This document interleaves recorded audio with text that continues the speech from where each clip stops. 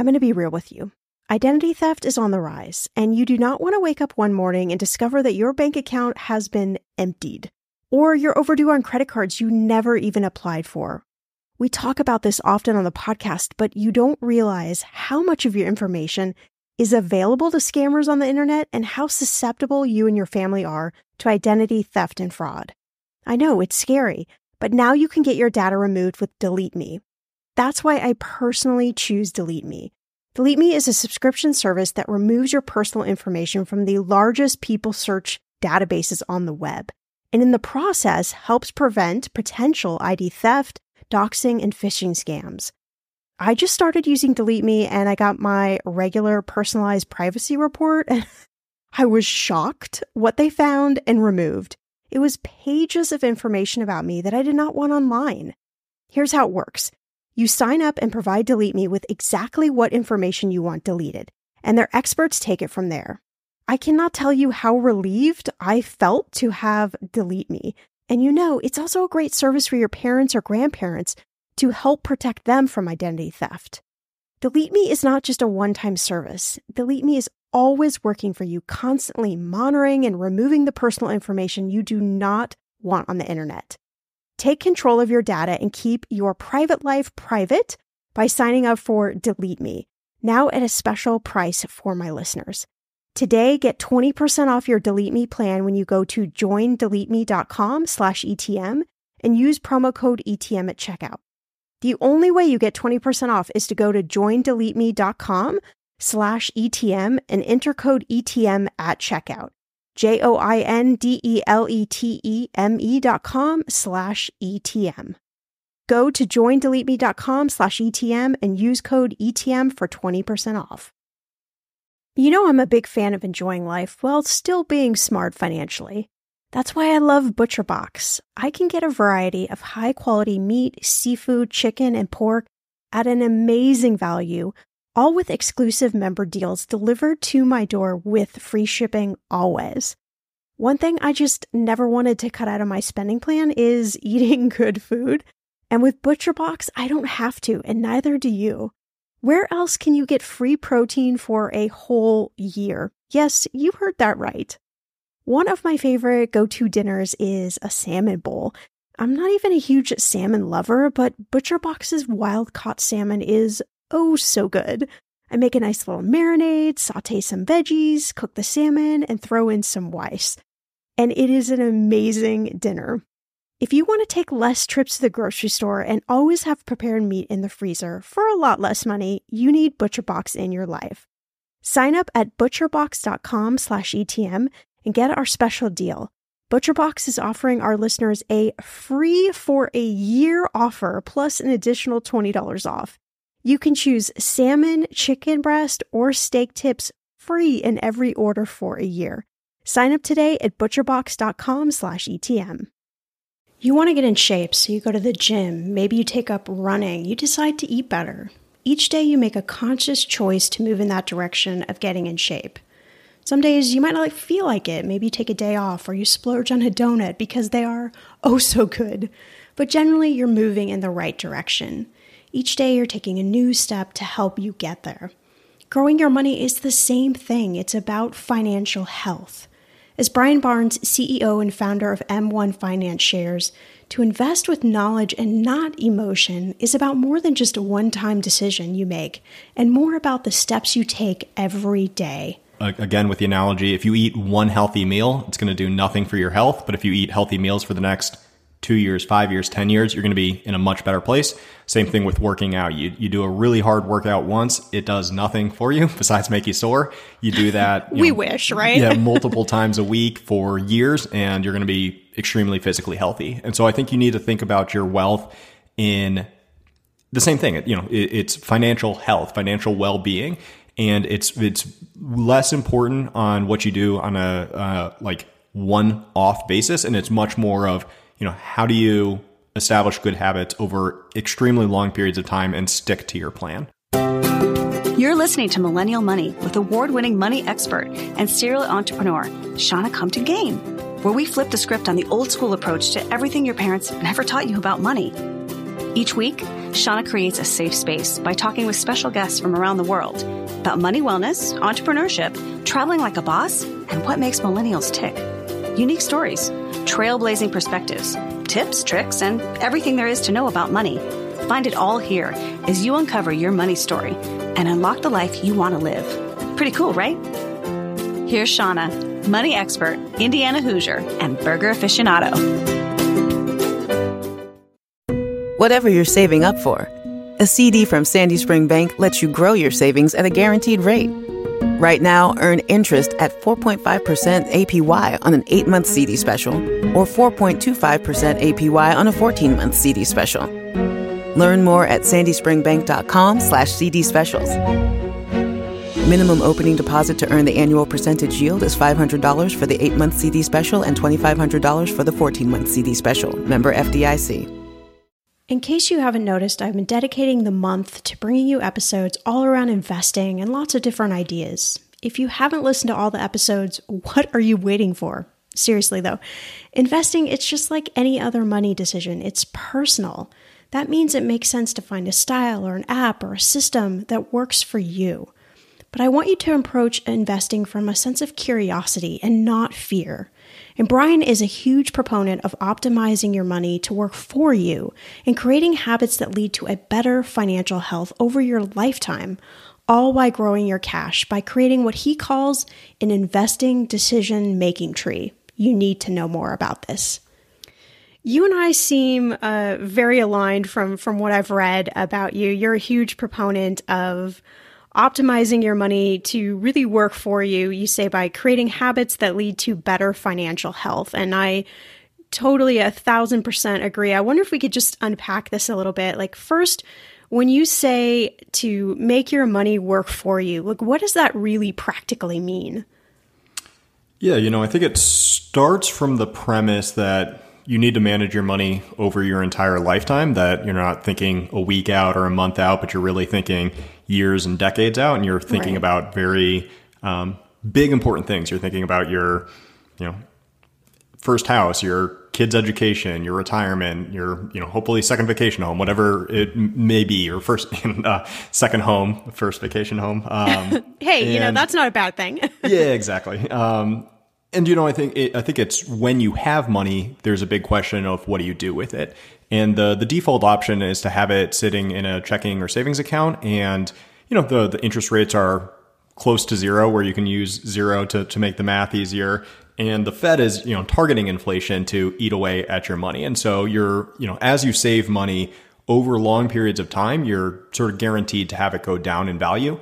And really, what you want to do is have the benefit of ownership. And so, having your money work for you, you want to invest it in assets that can, accrue value over time, that, are like in companies that are consistently working to increase their value. And you really want to have the compounding effect take over, such that you can consume more at a later date than you can today.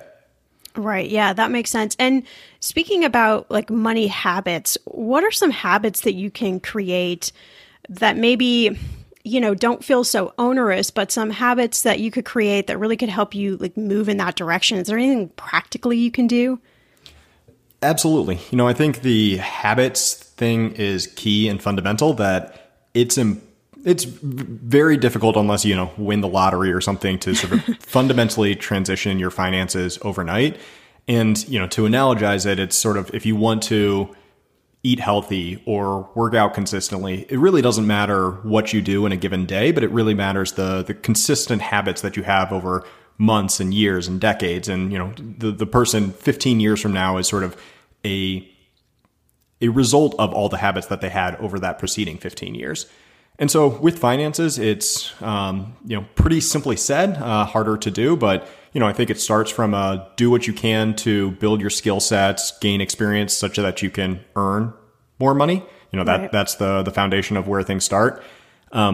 Be very disciplined about spending less than you make. And so, that's setting a budget, sticking to it, really focusing in on what matters, and, having a habit of, I'm going to save 10% of my income. I'm going to save 15% of my income. And the default option should be just move that into something that is sort of hands off or untouchable. And so move that into investments at any given time. And the easiest way to do habits is to automate them. So you make them happen by default such that you don't have to remake that decision every 2 weeks when your paycheck comes in. And so, it's try to earn more, spend less than you make, and invest the rest. And that sets you on a really strong foundation to financial success. And I'm curious, why do you think most of us struggle with the habit part? Is it just how we feel about money that's kind of getting in the way of cultivating these habits? I mean, particularly if you put them on autopilot, you don't even have to think about it. But so many of us struggle to even get to that point. What do you think it is that stops us?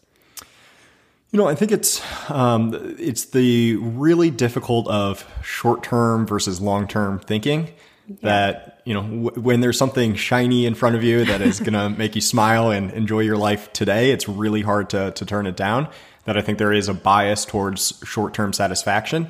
And it's really hard to think about yourself a year from now, 5 years from now. And, there's even something that if you're socking away, $1,000 a month, it feels, and you're committing to not spending it for 10 years, it feels like you're spending $1,000 a month and you're not getting anything for it. Right. And, I think that it's just a aspect of people's psychology that they're, really interested in the moment or the next gratifying thing. And I think, it takes a little bit to step back and think, okay, I don't need to just satisfy myself today, but I need to do it a year from now, 5 years from now, 10 years from now, 15 years from now.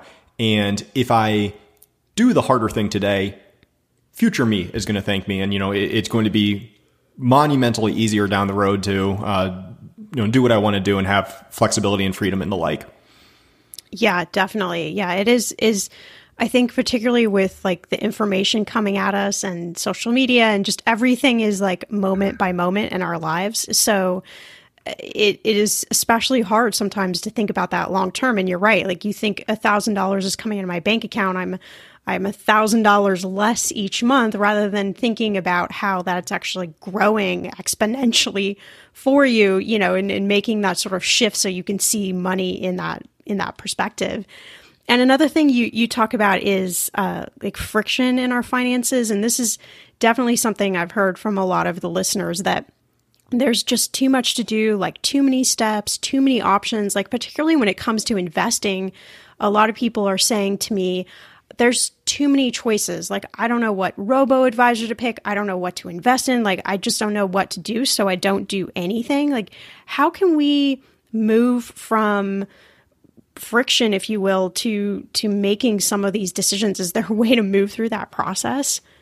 Yeah, absolutely. I'd start with M1 and use that as your primary and only financial tool. Period. Yeah. No, but I 100% agree with the friction component, and you can look at it from a good habits perspective and you can look at it from a bad habits perspective. That, on the bad habits, I'm fine not snacking if there's no snacks in front of me. If you put chocolate chip cookies in front of me, I'm going to eat chocolate chip cookies. And so there is a friction element that you want to make your bad habits out of sight, out of mind, as hard to do as possible. And then you want to make your good habits sort of happen by default, where you don't have to, continually choose to remake the same decision and do the harder thing. And so for M1, we focus on broad personalization. So you can create your unique personal plan that your finances are very personal to you. What you spend money on is personal. What you invest in is personal. How you make money is very personal, with your job and the skills and the experience you bring to the table. But then once you set the plan, you're sort of setting the instructions for, this is how I want my money managed. The software takes over in the background and it's going to intelligently direct money towards where it can be best used in your financial plan to satisfy your personal goals. And so for us, we really focus on, hey, how can we make the decision sort of a one-time activity and not something that you need to revisit over and over and over again and make all the same decisions that, it's like the consistency of investing with your paycheck every 2 weeks is probably one of the strongest things to build wealth long-term. And if you have to make that every 2 weeks, make that decision every 2 weeks and manually do something, you're just far less likely to do it. Even if you're fully on board, it's just, 2 weeks from now, you have to be in the same mindset to do it, and you have to have no distractions and the like. And so, sort of using automated systems to sort of do the beneficial action by default is a huge tool in your toolkit. Yeah, I agree. And I know you talk about M1 as you call it a super app. Is it coined that term just because you're bringing so many different aspects of money together all in one? Yeah, we look at the landscape and think that there's a lot of great point solutions out there. There's a checking account for receiving and sending money. There's a credit card for spending it. There's an investment account. There's your 401k.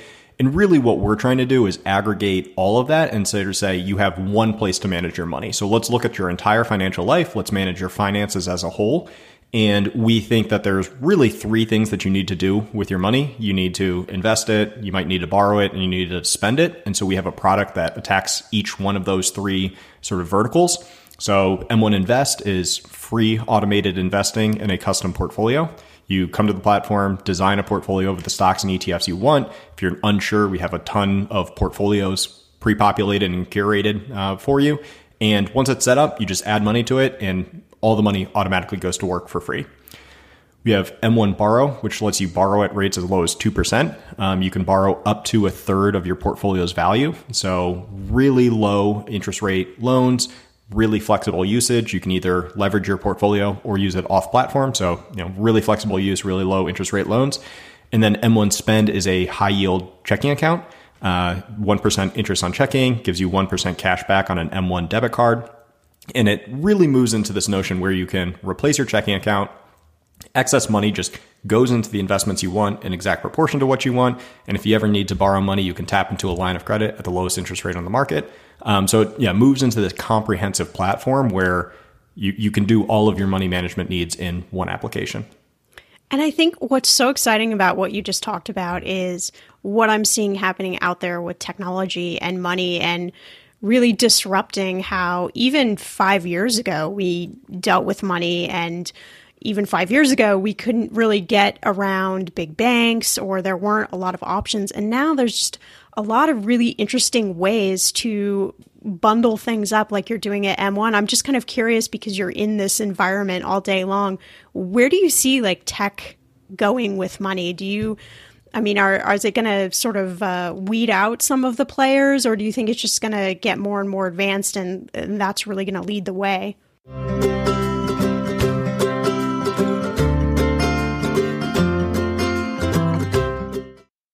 When it comes to financial advice, you got to trust the source. It's why you listen to this podcast. When I'm looking to upgrade my wallet, I turn to NerdWallet. Their expert team of nerds dives into the details to help you find smarter financial products. Before NerdWallet, I was paying for vacations all wrong. I was missing out on miles I didn't even know I was leaving on the table. Now I've got a new card with more miles and more upgrades. What could future you do with more travel rewards? I don't know, maybe that fancy hotel upgrade that you have always been dreaming about. Wherever you go next, make it happen with a smarter travel credit card. Don't wait to make smart financial decisions. Compare and find smarter credit cards, savings accounts, and more today at nerdwallet.com. NerdWallet. Finance smarter. As with all cards, credit is subject to lender approval and terms apply. The weather is getting warmer. I'm so excited, and it is time to say goodbye to all those jackets and sweaters and hello to the shorts and t-shirts.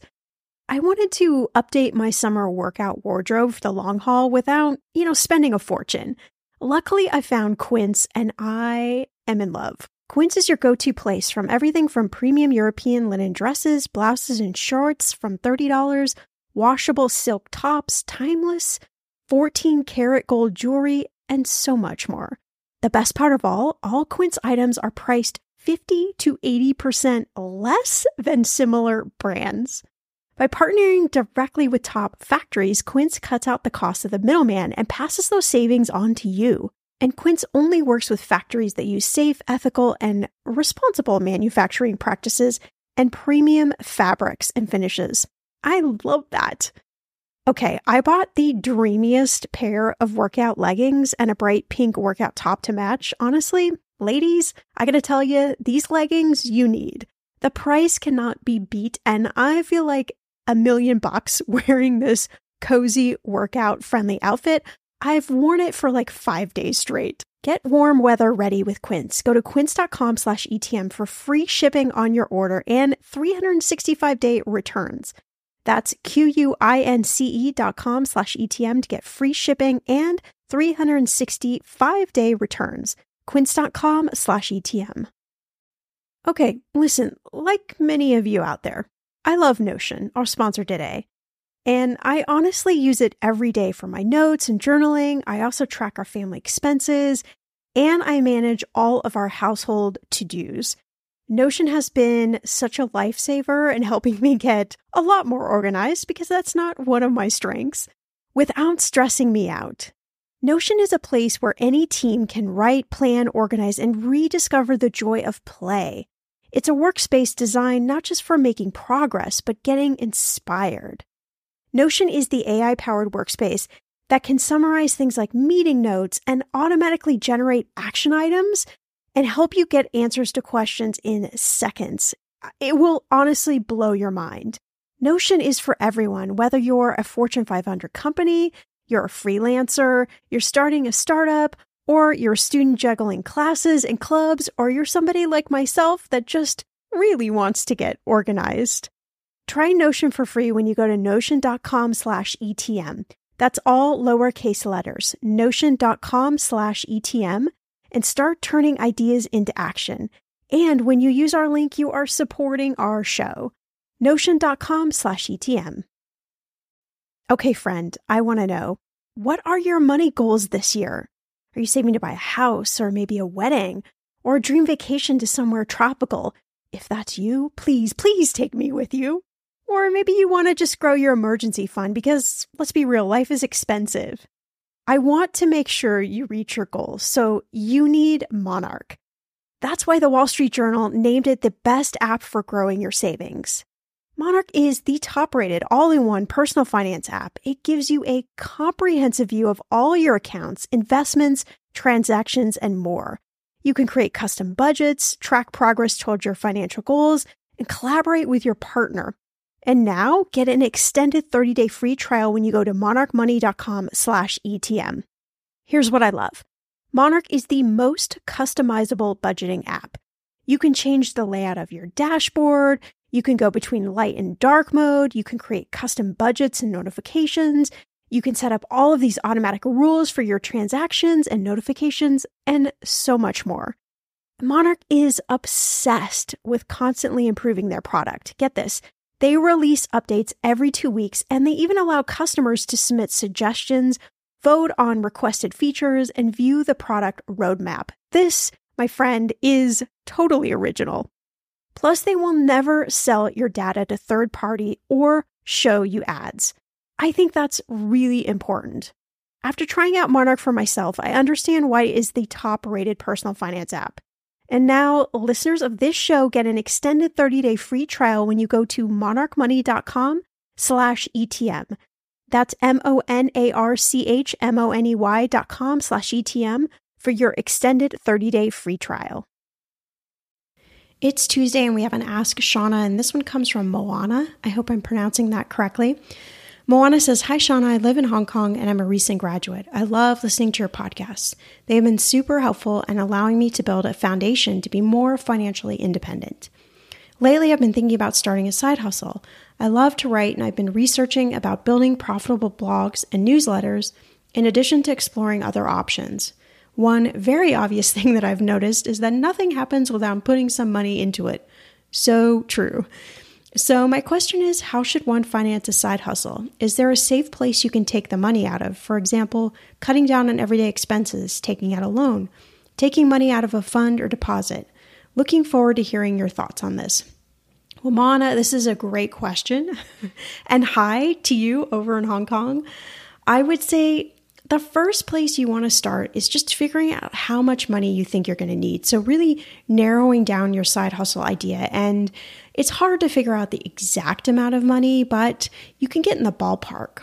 I would say starting a blog doesn't require a ton of capital, but you do need to purchase your domain, get your website up and running, all of that sort of stuff. So you're probably looking at maybe a couple $1,000s, maybe 2 to 5 would be my guess. But I would start researching other bloggers out there and see how much they spent for startup funds. Some people spent less than $100 and have an extremely profitable blog. So I wouldn't get stuck in needing to come up with a ton of cash because there are lots of ways to figure this out. I mean, I've started businesses with almost nothing and grown them into very profitable businesses. So yes, you need money to start up. And yes, there are some months where you're not going to make as much. But again, you don't need hundreds of thousands of dollars.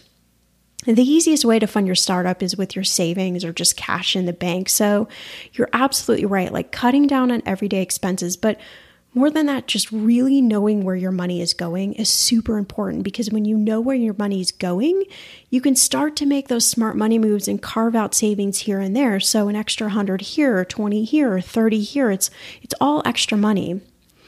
I would say if you're thinking about taking out a loan, of course, you got to know how much interest you're going to incur. So if you can like self-fund a portion, that's always advisable. I just don't want you to go in debt to start something if you don't have to. Another idea is always to ask maybe friends or family to help you out. I have counseled a lot of people to look into this. You could put together like a little mini business plan, laying out your vision for the side hustle and do some just small income projections. But usually family loans are either no or low interest with really flexible terms.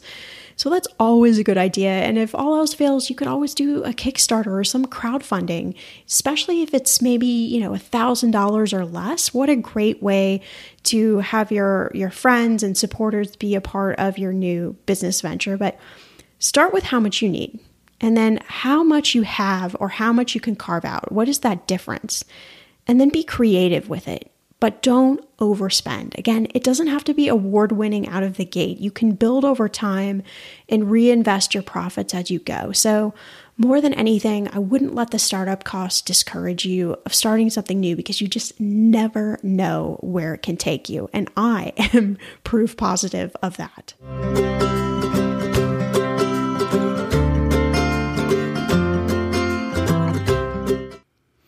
Yeah, I'm a huge believer in technology, and software can automate more and more complex tasks. And so it used to do very simple tasks like just adding numbers, and then got more and more complex as time goes on. And now it's fundamental and integral to every aspect of our life. And I think to put an analogy out there, if back in the day, if you wanted to plan a vacation, you would work with a vacation planner. You'd call them up. They would do the research on flights and hotels and activities and the like. And when you digitized everything, you made the access much greater, that I would much rather search on my computer than talk to a person. It's much more convenient. I have the filters. I know what's particular to me, and it massively strips out the cost. Travel planner is very expensive. Using a website is incredibly cheap. And so I think that the same thing is going to happen in financial services, where if you think of, every service you could get with a financial advisor, you're going to be able to digitize that and provide a much more custom, personalized experience to the end consumer while massively reducing price. And so it's that rare instance where it's a better product and lower price. And so I think, moving forward, most people will be managing their own money on a self-serve platform in a very highly automated, personalized way. Interesting. Yeah, it's like fascinating to be a spectator to see as things get just more and more digitized, particularly, I'm a certified financial planner. I'm no longer practicing, but watching a lot of my, fellow planner friends that had practices, like how that's evolving. And then even the notion of, will financial planners like truly exist in a few years, or will that be a digitized service as well? I think it's just a really interesting atmosphere to kind of step back and watch and see how this is all, moving forward to ultimately, hopefully help the consumer. No, 100% agree. And it's something that if have a very unique situation, you're extremely wealthy and you're thinking about, you have your own personal business with weird tax consequences and you're thinking about estate planning and, you know, like leaving money for generations of people, that's hard to automate. It's difficult to sort of take the one-off scenarios and make a software solution that does that.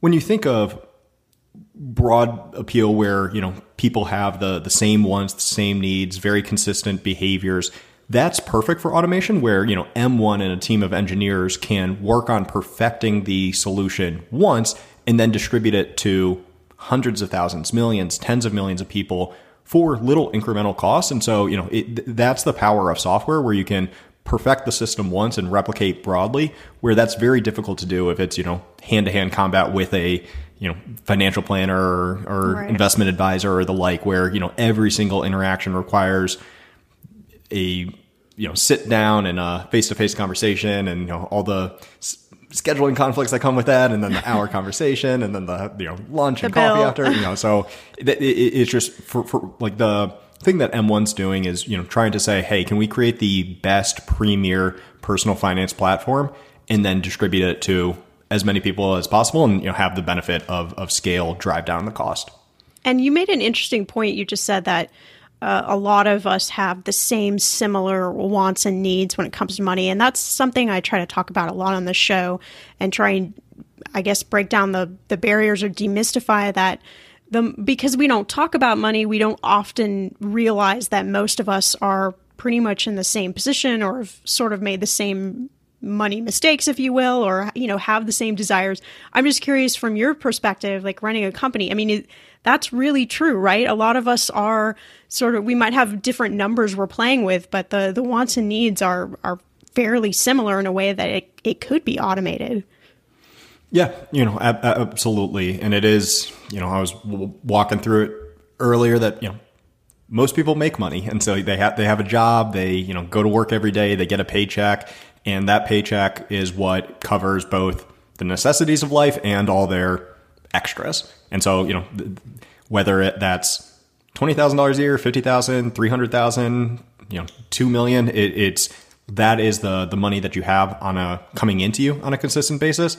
And then you have your money going out, and, you know, it starts with your base fundamentals, your food, your housing, your clothing, you know, all the low end of Maslow's hierarchy of needs. And, you know, if you have excess, you can start spending it on fun stuff and, you know, avocado toast and coffees and whatnot. And then, you know, but you do have to think about not just today, but 5 years from now, 10 years ago, you know, really think of the long term. And when you go to invest, there are, you know, every single person can have a unique portfolio or what they want to invest in, but it really comes down to risk tolerance, time horizon, and, you know, sort of like personalized wants. You know, if they don't want to invest in a casino or a tobacco company or something like that, they can strip that out. But yeah, the fundamentals are all very similar. Of you have money coming in, you have money going out, you need to do something with the money while it's with you, and a platform like M1 can really help you automate that and, you know, do your custom plan, but then automate it to your heart's content. And risk tolerance, that's a question that I've gotten asked a lot, particularly this year, because people are definitely thinking about investing, which I love. But talk a little bit about risk tolerance for those that just aren't familiar. Like, how do you figure out what your risk tolerance is? Is there a right choice, a wrong choice? Like, how do you go through that process? Yeah, so risk tolerance, especially in the investing landscape, has, you know, it's sort of a risk return calculation. And how much risk are you willing to take to get a higher return? And so the easiest thing to do is take no risk and get no return, and that would be your checking account.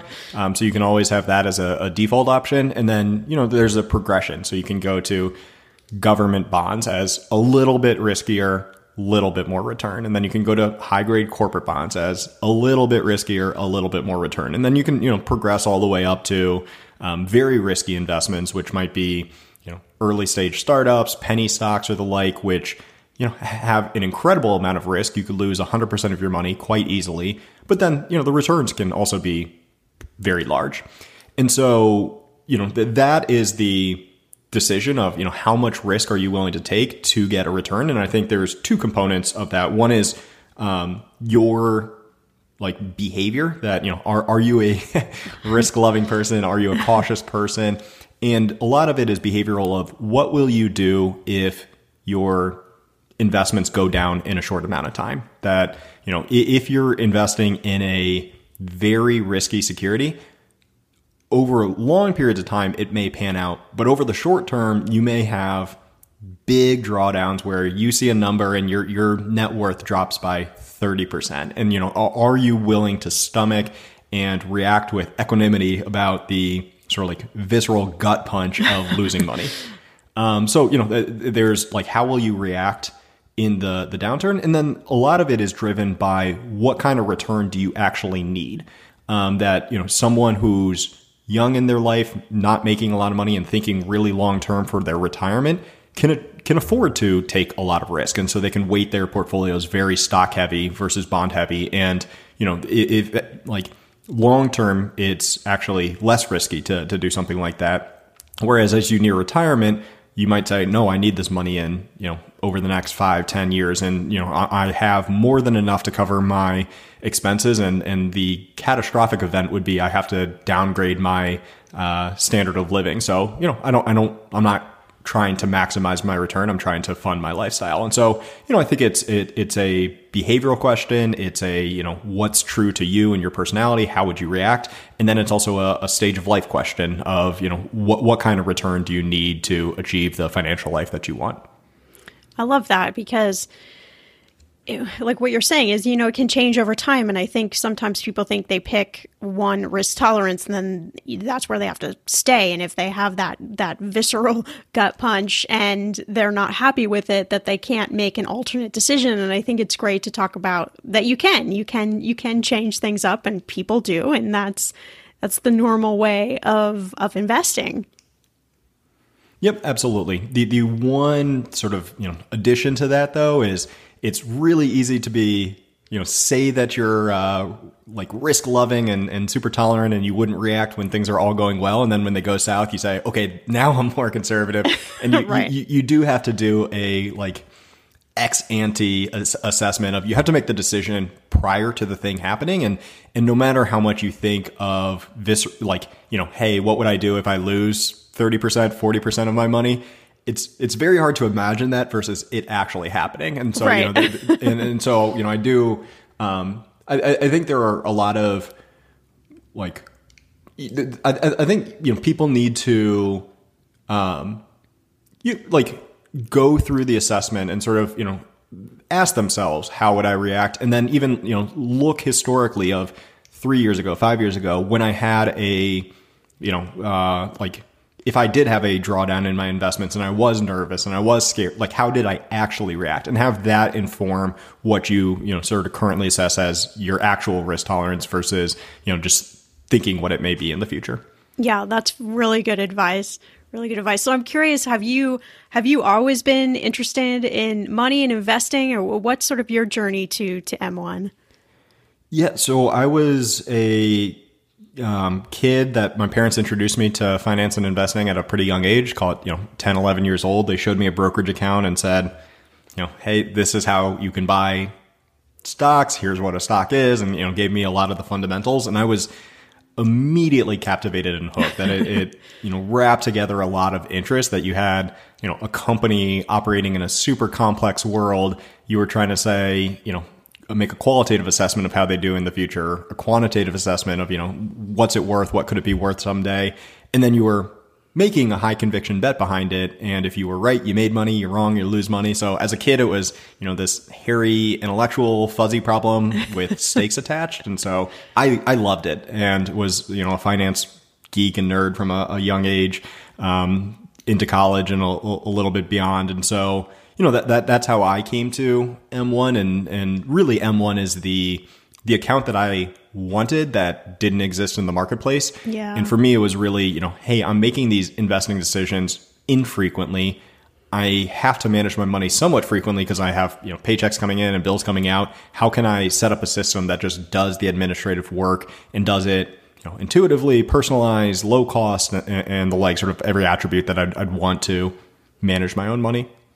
I love that. So it came out of a need that you had, even though you already had this love in investing. I think those are always like the really cool stories. And those are, it feels like all the worlds like came together. The tech was there. You already had this love of investing, and that kind of all like married together in this really cool package.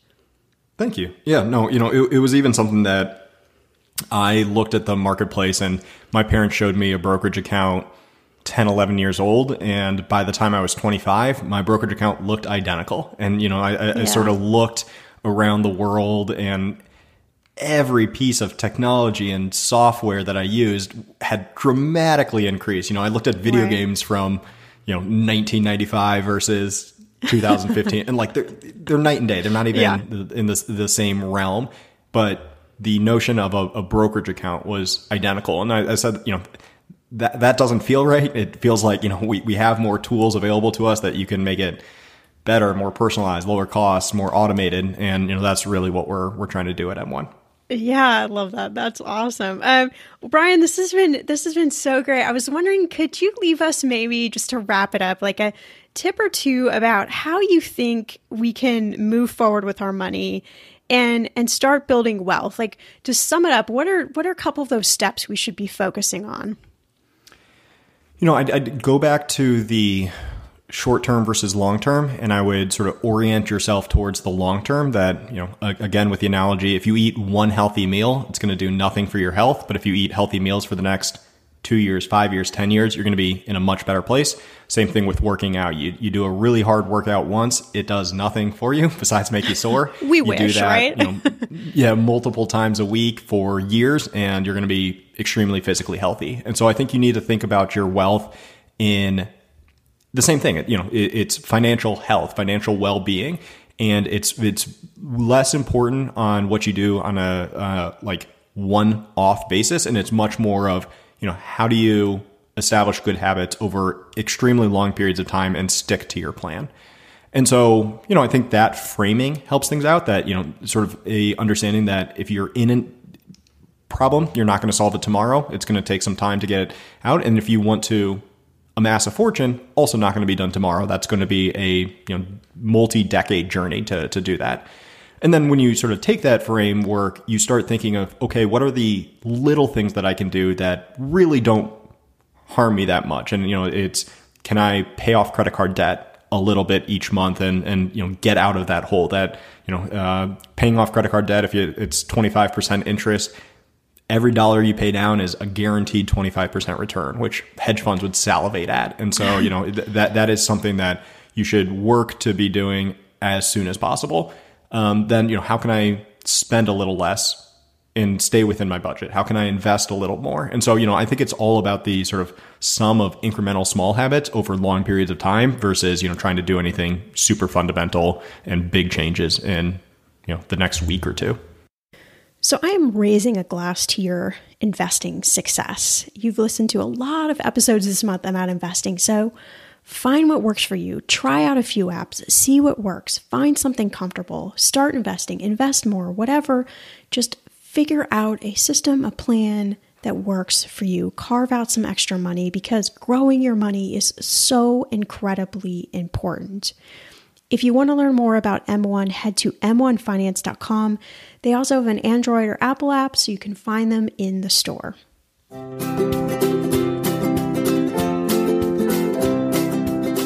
Hey, you.